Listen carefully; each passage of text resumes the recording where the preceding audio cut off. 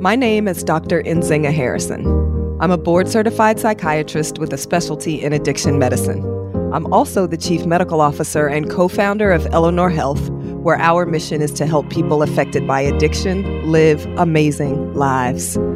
Contrary to popular belief, addiction is not a conscious choice.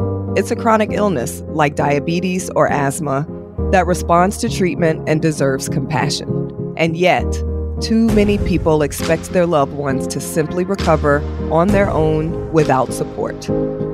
Unaddiction the podcast will help listeners unlearn what they think they know about addiction, undo the stigma around addiction, and uncover the critical conversations necessary to end this epidemic.